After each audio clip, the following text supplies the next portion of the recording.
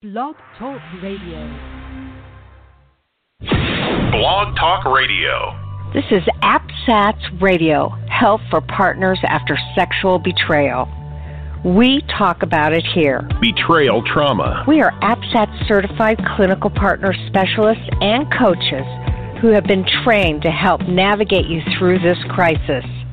There is nothing we won't talk about. So I've got Amy on the line. Amy, welcome to the show. What's your question? Well, I have a question about what healthy sexuality looks like when a sex addict is in recovery. One of the things we know about research and sex addicts is that they don't necessarily want sex with their own wife. And so, to me, that says he's in really good recovery because he does want that with you. He has been 2 years sober. He has been in 3 facilities. And I suspect that's how he's wanting closeness with you.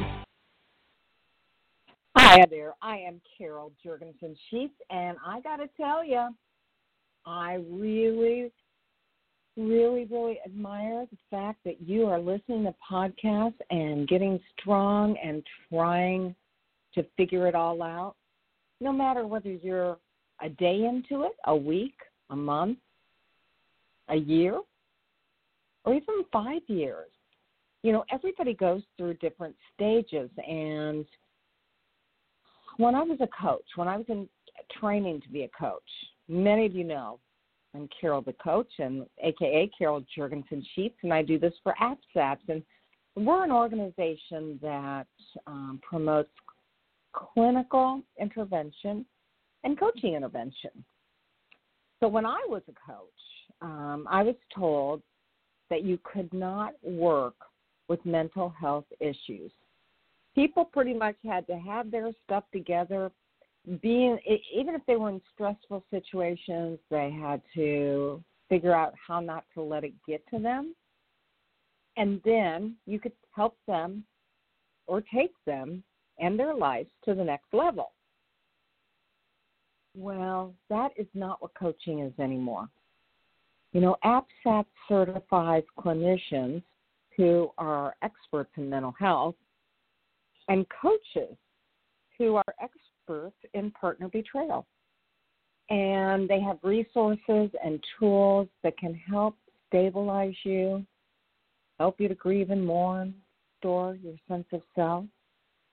And no matter where you are on your journey, if you're not there already, there will be a day that the old coaching rule would apply, that you will be in a place where you're ready to get back in the saddle and help other people and feel good about yourself.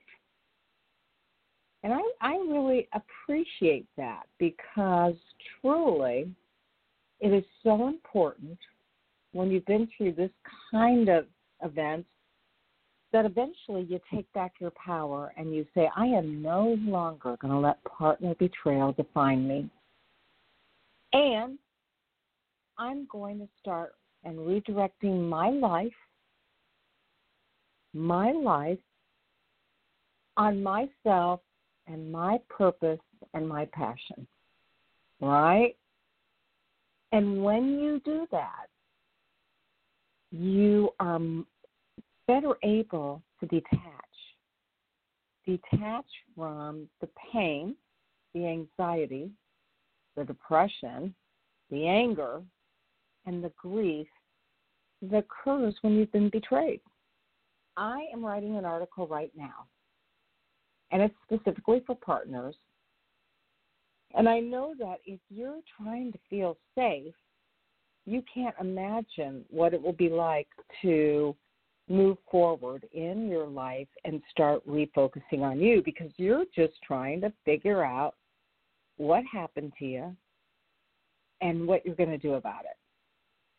But I want to give you some hope that once you're out of the confusion and the disbelief and the sadness of what's happened in your life, and you work through that, because we all have to work through our pain and our painful situations, you'll have an opportunity then to really look at your life and say, okay, what am I going to do that's going to take me to the next level?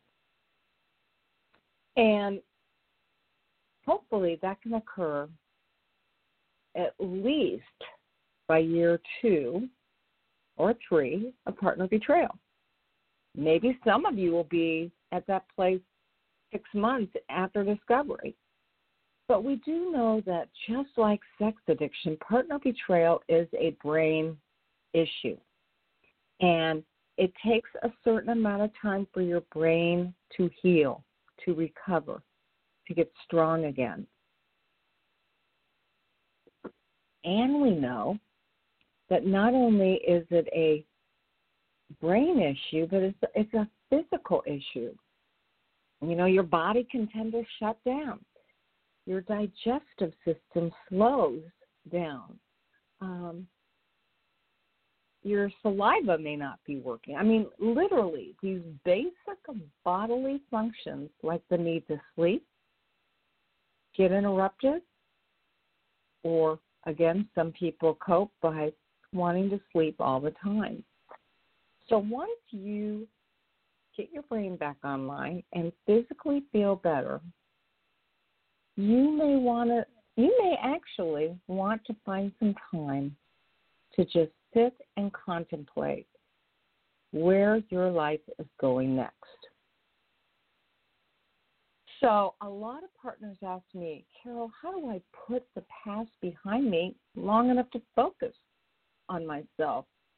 Because I have these racing thoughts, these ruminating thoughts, and I don't seem to be able to control them. They seem to be able to control me. And in those kind of situations, I promise you, you have to participate in activities that slow the mind and the body down.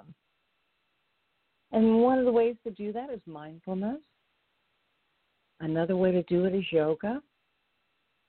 Believe it or not, journaling really works. I had a partner today who we were doing a couple session, and she said, I had some real realizations after you assigned me the homework to start journaling. And in her journal, and she goes, and, I'm going to call him Tom, and I've even read them to Tom. I wanted him to see what I'm thinking and feeling. And so I said, oh, would you read them to me? And she said, well, I just happen to have my journal right here.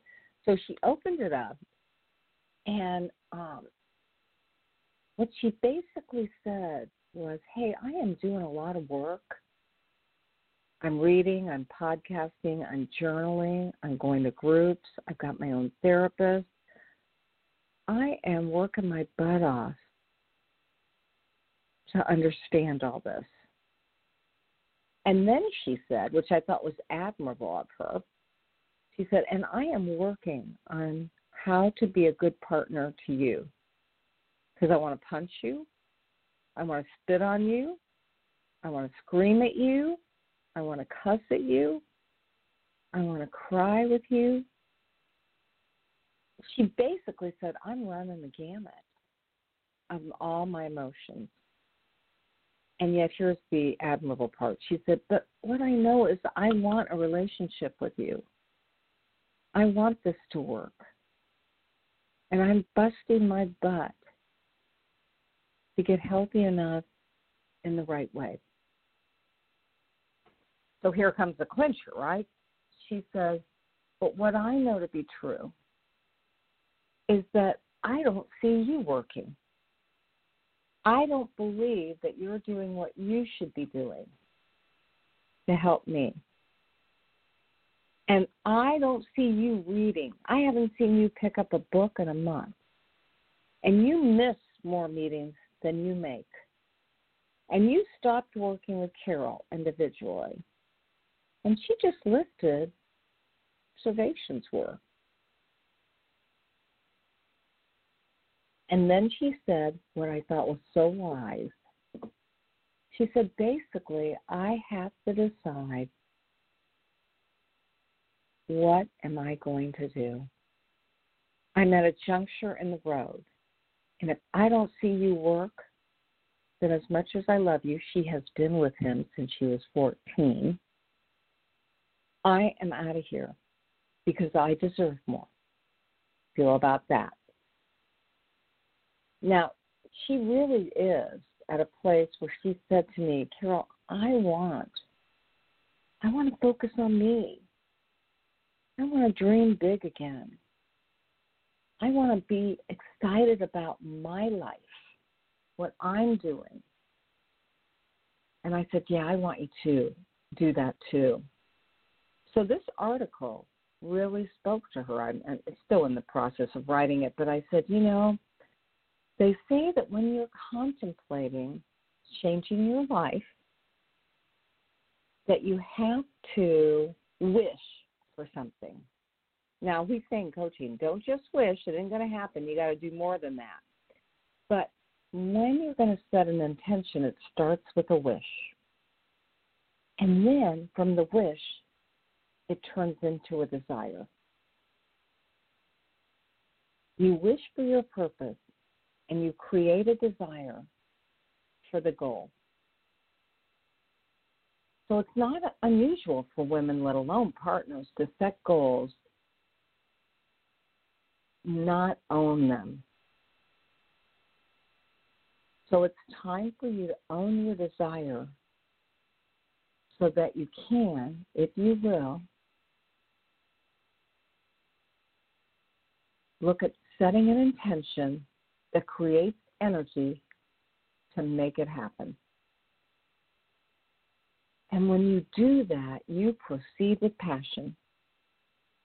You rustle up all the bit of energy you can, and you have fun with whatever your goal is. That's the important part. Now, I'm not saying that you can't go, oh, I need to write another chapter in the book, or oh, I've got to get out there and do my fitness because I said I was going to lose 4 pounds this month, or oh, I got to clean that closet because I can only think about that closet. I can't think of anything else. But you want to have fun with it. I mean, I planted some new plantings, and it takes about 40 minutes every night. So what do? I listen to my iPod. I want to be inspired and motivated. So I'm going to ask you, what do you wish for? What do you desire? Intention may you accept? And how can you add more passion to that desire? And that is coaching. That is taking your life to that next level. And if you've just discovered the addiction, don't beat yourself up that you're not in that place. But as you're grieving and mourning and being angry about what's happened to you, it's okay to have one foot in post-traumatic growth because it's important to focus on you and to find that passion again. So now, let's talk about partners, and let's talk about sex addiction, and let's talk about a subject we don't talk enough about, and that is adult children of sex addicts. Haven't you wondered how your children may have been affected by what's happened in your household? And if you're a bit older, aren't you wondering, as they become teenagers and they go off to college and they begin to have their own families, how they might be affected by mom or dad's sex addiction? Well, that's what we're going to be talking about today. I am so happy to have Jessica Edens on, who again is our kid expert, although today we're talking about adult children. And she's going to be talking about what she has seen in the life of adult children who have lived with a parent who's a sex addict. So, Jess, welcome to Partner with Betrayal Radio. Hello, Carol. Thank you for having me. Yeah, I'm super excited about this topic because you and I both know that there just isn't enough research or writings on kids in general, let alone adult children. And you have some specific beliefs about how adult children of sex addicts often suffer from that maladaptive attachment. So tell me a little bit about, if you would, how sex addiction or even problematic sexual behavior impacts a family system. Yeah, it's a complex area, to say the least, and you're absolutely right that there really isn't a lot of research or resources for families. And so a lot of what I talk about is my firsthand experience working with families, all from age 2 to 45-year-olds, kind of reconciling and understanding what role either problematic sexual behavior or sex addiction has had on their life. And so a lot of what I just talk about is just exactly that, from firsthand experience. And so I hope that the listeners out there can connect with maybe one or two things that I talk about. But that's one thing that I love, is just hearing from the greater population about their own experiences. So if I just kind of want to plug it at the beginning, but if there is something that resonates with the listener, or something that frustrates you or really touches you in some way, I would love to hear from you, because that is the only way that we are really going to further this field, is kind of connecting and telling our stories and owning them and sharing the impact. So we'll talk about my contact information at the end, but I just want to put that out there, because I think, too, before we get too deep into this, Carol, is so many of our partners are adult children of sex addiction themselves, and they didn't know until they're going through it and experiencing it on the other side. And that's what's so hard, is if they had known, or if there had been more resources out there, it might not have ended the same way. And so really going back to the beginning of the question, it impacts the family system in so many unconscious ways, and that is what's so hard. It's not something like domestic violence, where there's hitting and all of the kind of abuse and trauma is physical, and on the outside, a lot of what sex addiction is gaslighting, is secrets, is intimacy, anorexia. There's so many underlining currents throughout the family system that it can be so difficult to identify what actually has gone on. And so understanding, first of all, that each family is different. It might show up very different for one family than it does another. And so a lot of what I talk about is my view of sex addiction kind of coming out of this two-pronged theory. One is emotional dysregulation, not being able to have the skills to deal appropriately with feelings or feel them and it be okay. And then the other part is kind of this idea of attachment injuries, or not having a consistent caregiver or having strong, intimate relationships with that caregiver.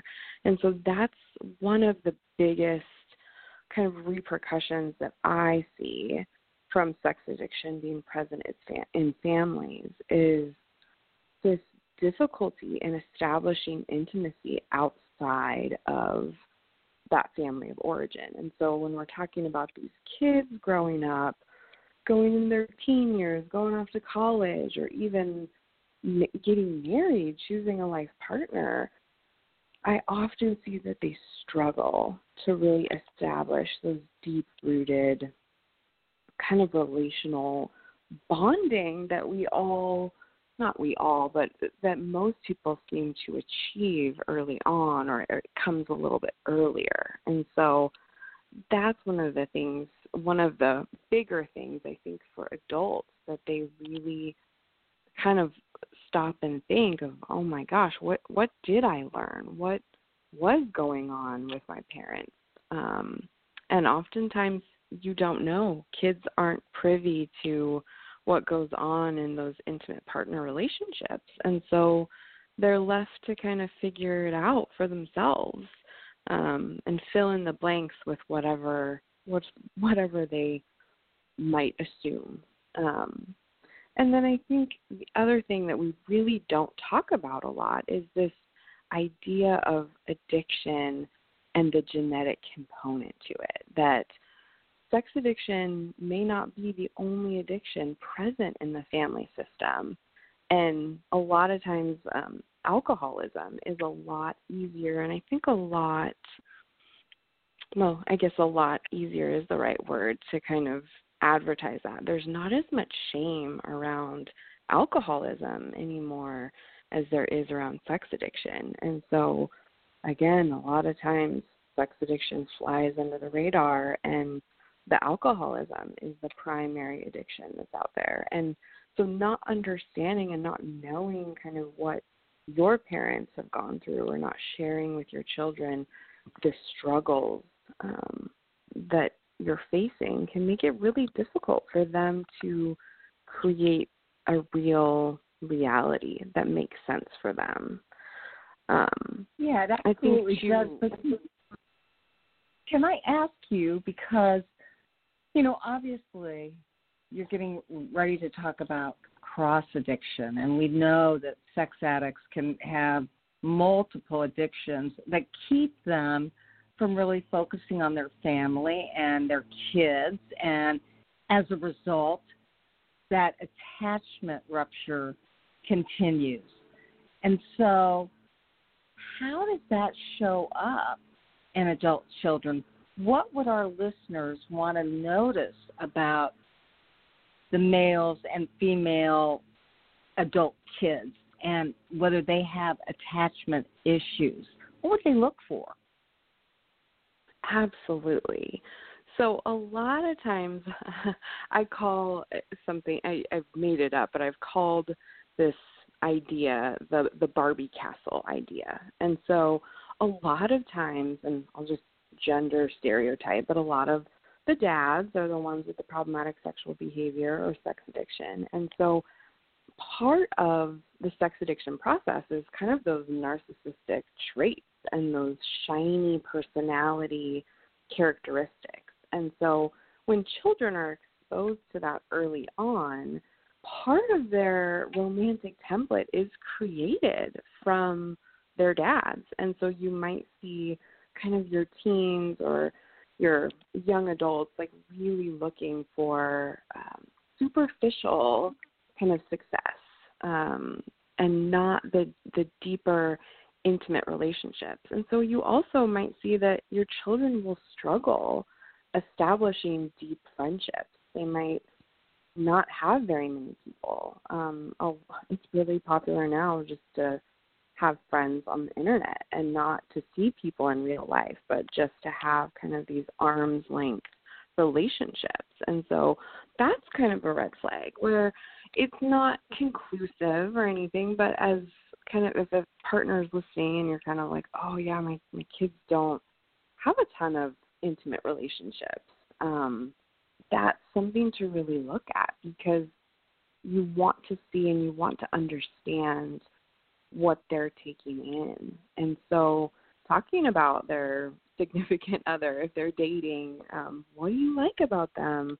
What's hard? How do you feel when you're in a relationship? Really talking to them about their experience in relationships, because that's where you start to nurture kind of this idea of intimacy instead of just, oh, I have a boyfriend or I have a girlfriend, and it's this superficial kind of checkbox.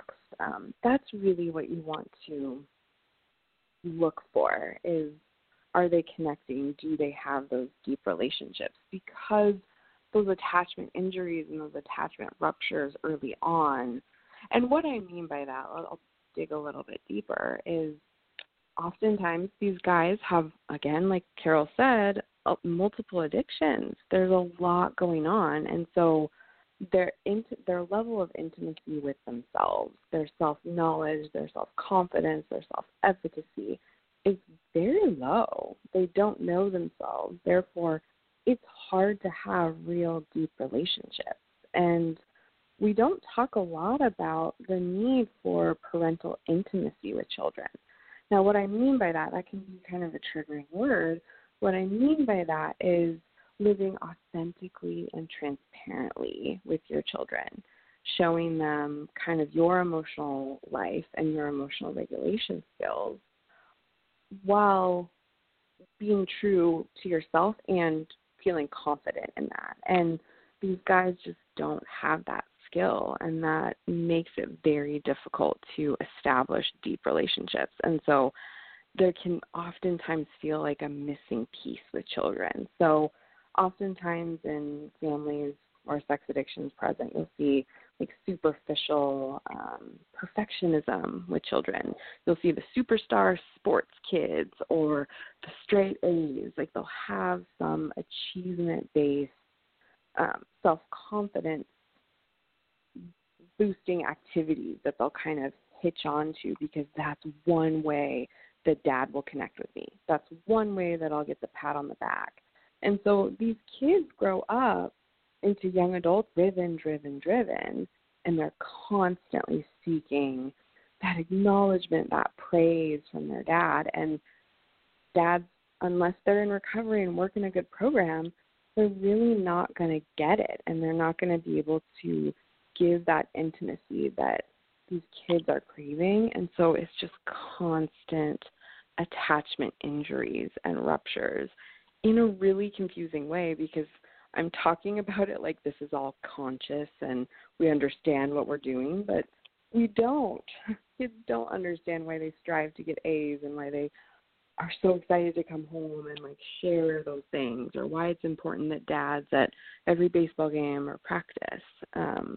So these are kind of those small little building blocks that in the moment don't seem like that big of a deal, but looking systemically and looking at kind of the years, like kids are in your house and growing up, these things are cumulative, and they are things that will affect your children kind of moving forward. So there's little baby steps that are so important, but watching and seeing. And the great thing about it is once you acknowledge it, once you see what's going on, you can make efforts towards creating a different narrative of how to breed connection. And so if you're a partner and you're like, yeah, my husband is not in recovery, or he's having a hard time and not connecting with the kids, this is where, depending on what's healthy for you and what your boundaries are, you can help coach him. You can help kind of facilitate more intimate times or more intimate activities, meaning why don't you guys go for ice cream just because? There's no achievement base to it. You're just encouraging quality time where they can be together and there's no performative action. So that's just like one little tiny thing that you can do, but I think it's important that you really look and see, how is my child relating to my husband, or how is my husband relating to my child, and is there a performance aspect that we need to address or that we need to talk about? I think that's one of the core things that you can do when you have younger kids, and it changes when it's older, but that's kind of an intervention that can be done early and often that will really help in the long run. Oh, absolutely. And, I can really appreciate that you gave partners permission to kind of coach them into how to do that, because so many partners know that they are that support person that helps teach a dad how to talk with his son. I was working with a couple this morning. I was actually working with the whole family, and the dad got so upset because the son was so negative about school. And in the father's life, his older son from a previous marriage had dropped out. So this is a hot button for him. And he is in recovery now, and he's working really hard. But when he heard his son talk so negatively and actually disrespectfully about school, he did two things. His old addict behaviors came back, and he said, well, just quit school then and get your butt out there and work for a living and see what it's like not to make a damn thing. Okay, that's the first thing he said, which, of course, is not what he wants his son to do. And the second thing he said was, I'm just so sick and tired of your expletive negativity. And he walked out of the room. Well, that was prior to our session, and truly, the partner said, after we talked about that, I then saw him later on by himself, and he said, you know what, my wife came and got me afterwards and said, do you mind if we work together on this, because you don't want him to do those things. You just told Carol you don't want him to do those things, and yet your frustration detaches you from the attachment you want to have to help our son make a difference in his life. And I thought, this is a partner who really knows how to help him through his feelings. Now, we know sex addicts typically have trouble being vulnerable. They much easier go into rage or guilt or shame, but they just really have trouble expressing vulnerability. And when a child doesn't get to see that vulnerability, they do the same thing. And I think that's what the son is doing. Now, let me ask you, how do you think adult children deal with this?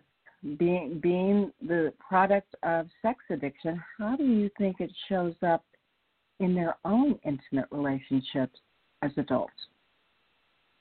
That's such a great question. And your example is perfect, because that kid that kind of got berated for his frustration over school, I bet he clammed up and didn't want to share anymore. And so his intimacy and vulnerability skills are stunted. They don't get, he doesn't get kind of that reparative action that partner, like, yay her for really understanding her family system and understanding the importance. If that child did not get a reparative action where dad went back and said, hey, that was me being scared that you weren't going to follow through, or however he approached it, that child grows up kind of guarded and not wanting to share his true feelings or thoughts. And so that performance-based actions that I was talking about before, that becomes much more normative. And so their intimate relationships, they just don't have the skills to support it. And so a lot of times you will see these kind of adults, children growing into adulthood, have short-term relationships or intimacy avoiders, we call them. They'll have some sort of problem. Now, sometimes they kind of don't conceptualize it as a problem.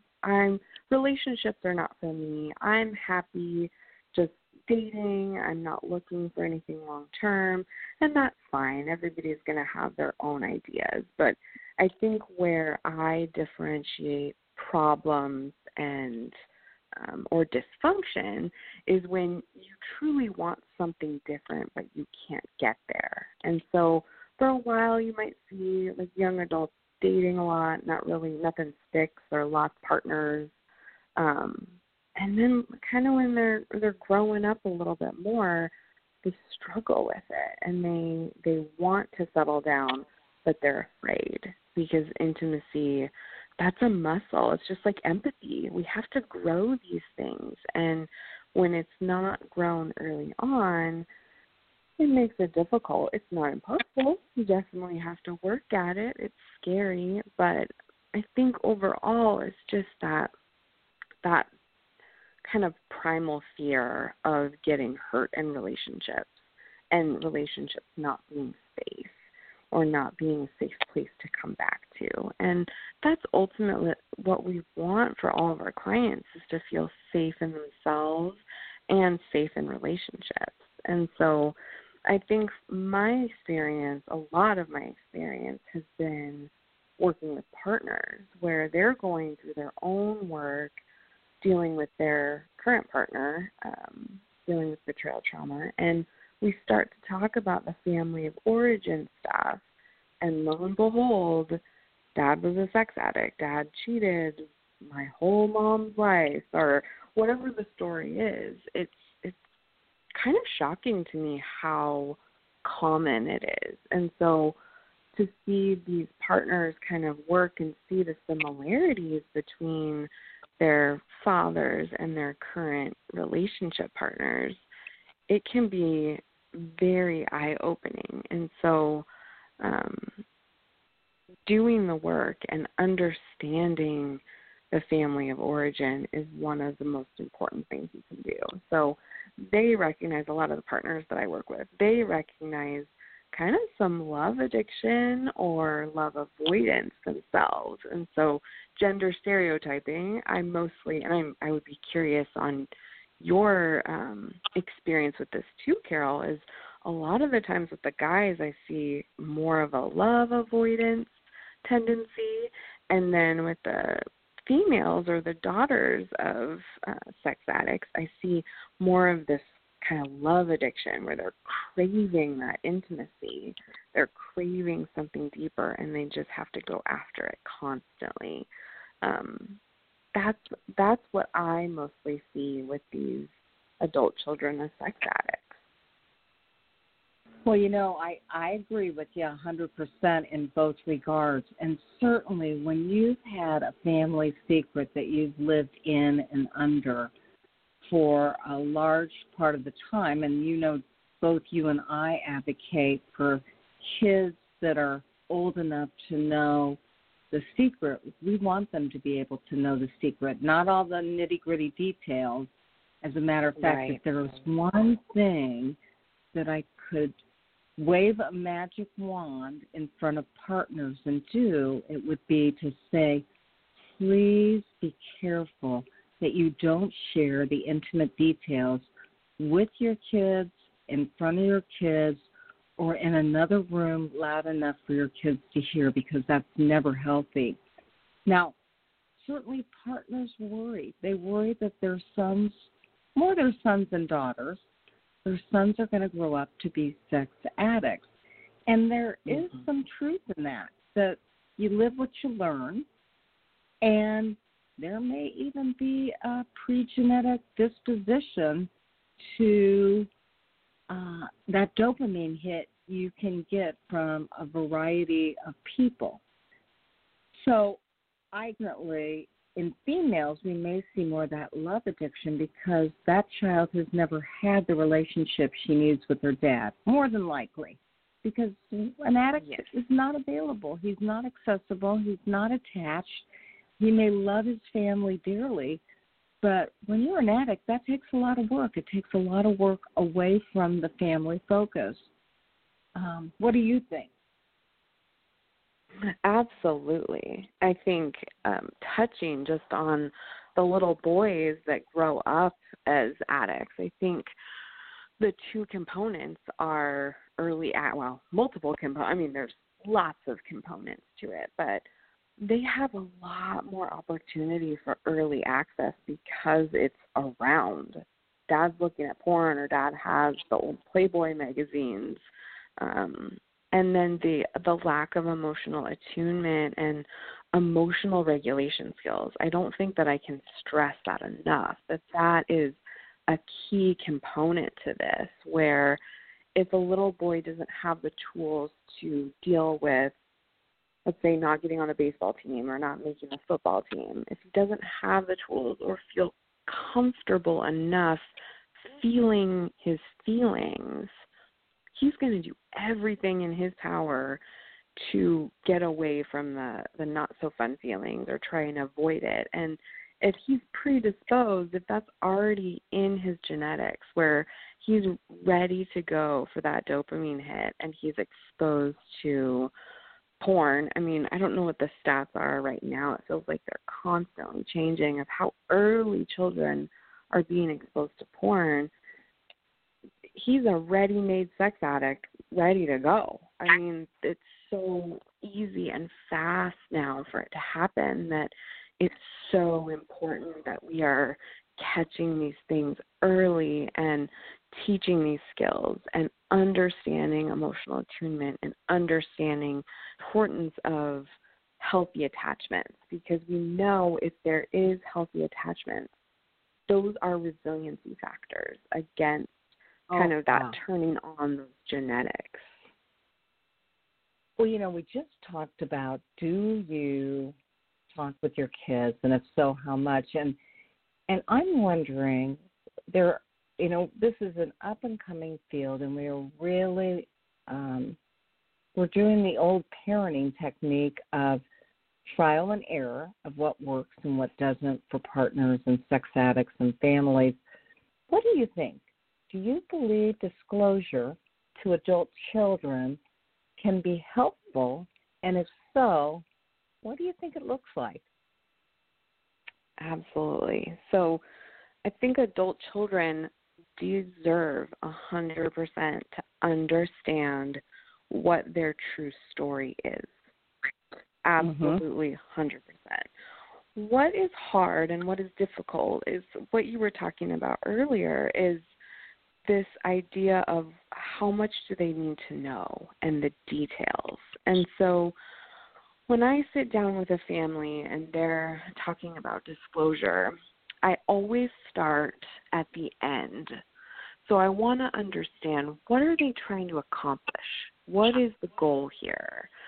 And sometimes you can weed out, I want them to hear my side of the story, or I want to prove that I'm not this bad guy. Like, if there's ulterior motives with the parents, that's not really helpful, because disclosure is, at this point, for children. It is for their sanity, for their mental health, and to make sense of their childhood so that they can make the corrections necessary so that we're not passing this on generation to generation.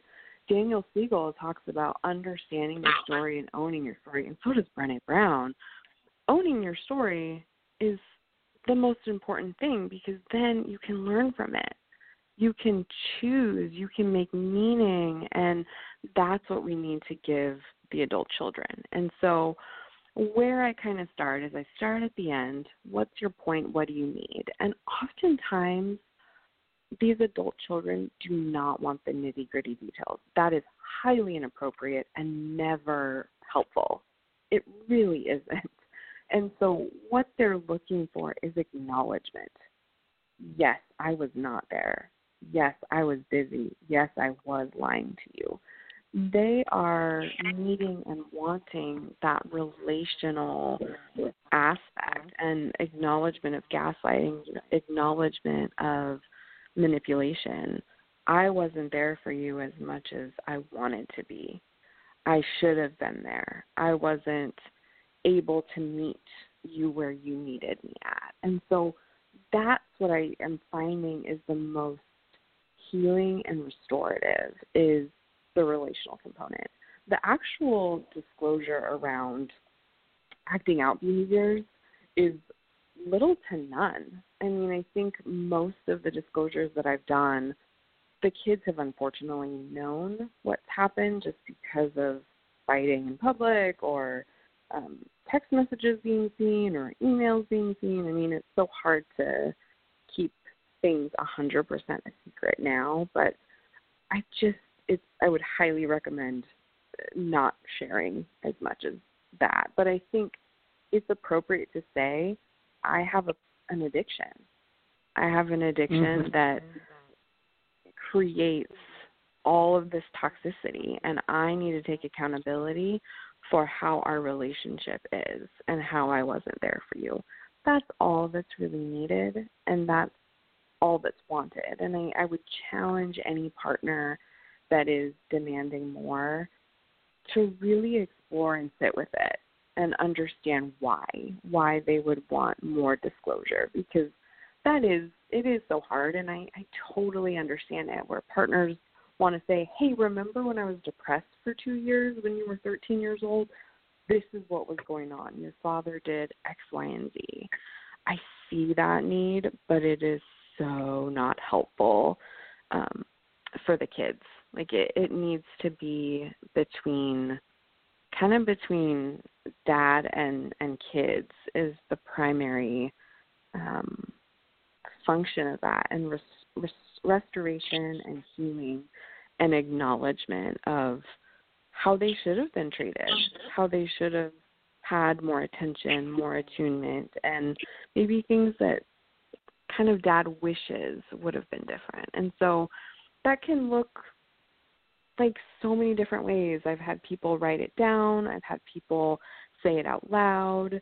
I do think it's always helpful to have at least one therapist in the loop to kind of make sure everybody's staying emotionally regulated. That's something that I do a lot, is just process and get families ready for disclosure. But there's so many different ways to go about doing it.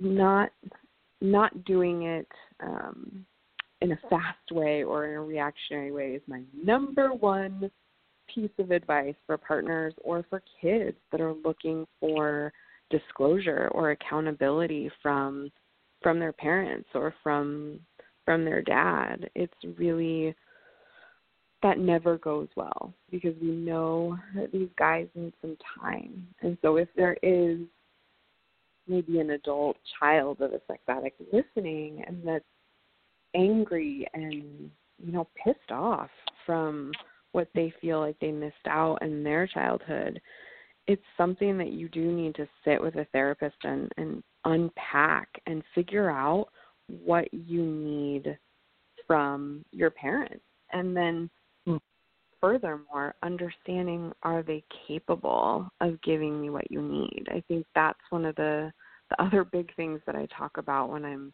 prepping families for disclosure is, what do you want to get out of this, and is that realistic for where your family's at? And sometimes it's not, because a lot of times dads or addicts aren't working a solid program, or they're not safe, they're not emotionally available to hear your pain or to take accountability.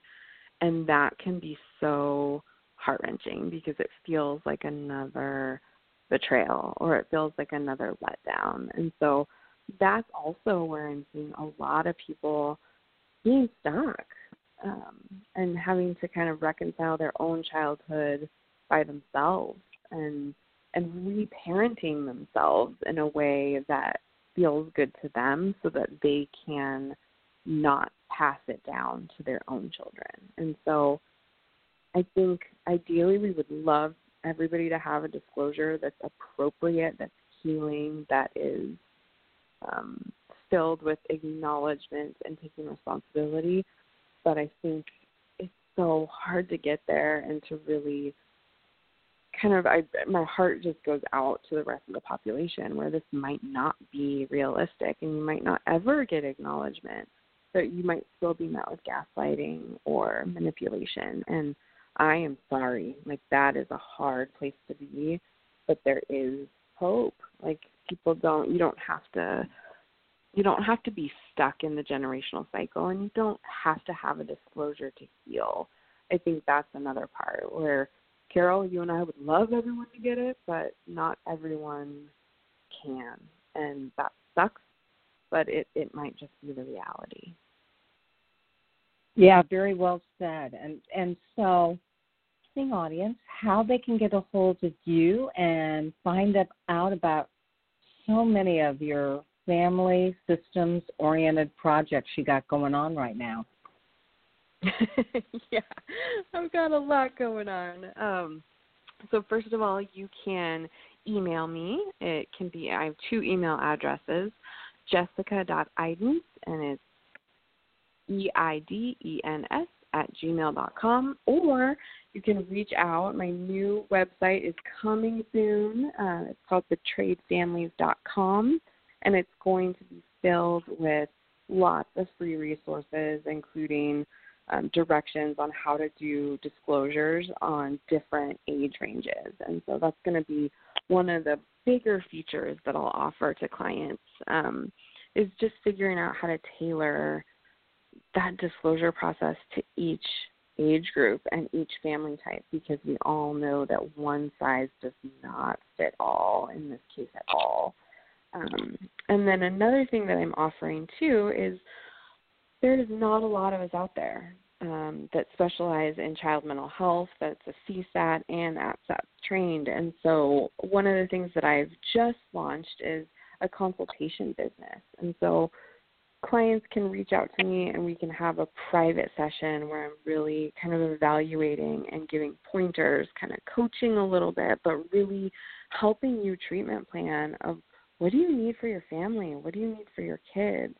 Can't tell you how many moms are out there just wondering, what do I do? How do I curb this? How do I stop this generational cycle? And so this is one of the small ways that I can kind of reach out to more people. So if you're interested in that as well, you can email me at jessica@thetradefamilies.com. And I will definitely be back on the show once it is up and running. I'm working hard behind the scenes, but I'm really excited. I think it's needed, and it's going to reach a large population and hopefully fill this gap in treatment that we just don't see. We don't see a lot of resources for kids, families. There's even going to be a section for kids. Unfortunately, a lot of children stumble upon their father's porn addiction or affair partner, or text messages or emails. So there will be kind of a little section for kids that have stumbled upon that kind of information, because that is so hard and it's such a lonely place for them to be. So I'm very excited. Obviously, lots going on, but I will be back for sure once it's fully launched and operational. Well, I just so appreciate the fact that you are willing to do this, both for families and for the clinicians and coaches that listen to this show, because we're hungry to learn more about how sex addiction impacts family systems and also partner betrayal. Because, again, I maintain partners are innocent bystanders in this, but they are so flooded with feelings and they are so devastated that oftentimes their brain is not working in the way that it could, and they don't always make the right decisions when it comes to handling their families. So, Jessica, thank you so much, and I look forward to hearing more about your project.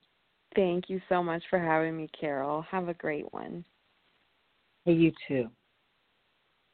Okay, so that was Jessica Eidens, and she says that obviously it is super important for you not to hide the secret and to work on ways that you can, if at all possible, encourage attachment between the sex addict and the child at any age.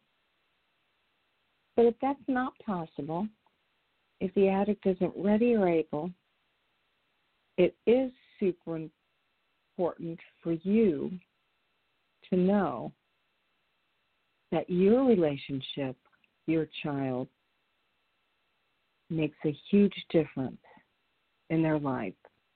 You know, we can only control what we can control.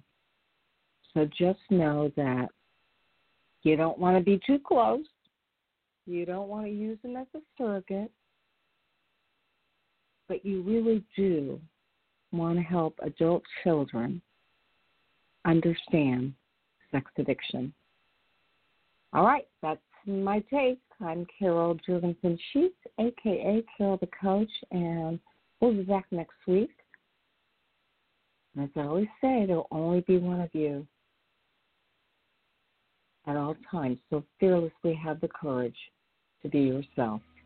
For more information, Make it a good go one. to APSATS.org, the Association of Partners of Sex Addicts Trauma Specialists, to find a professional in your area who is trained to help you after sexual betrayal.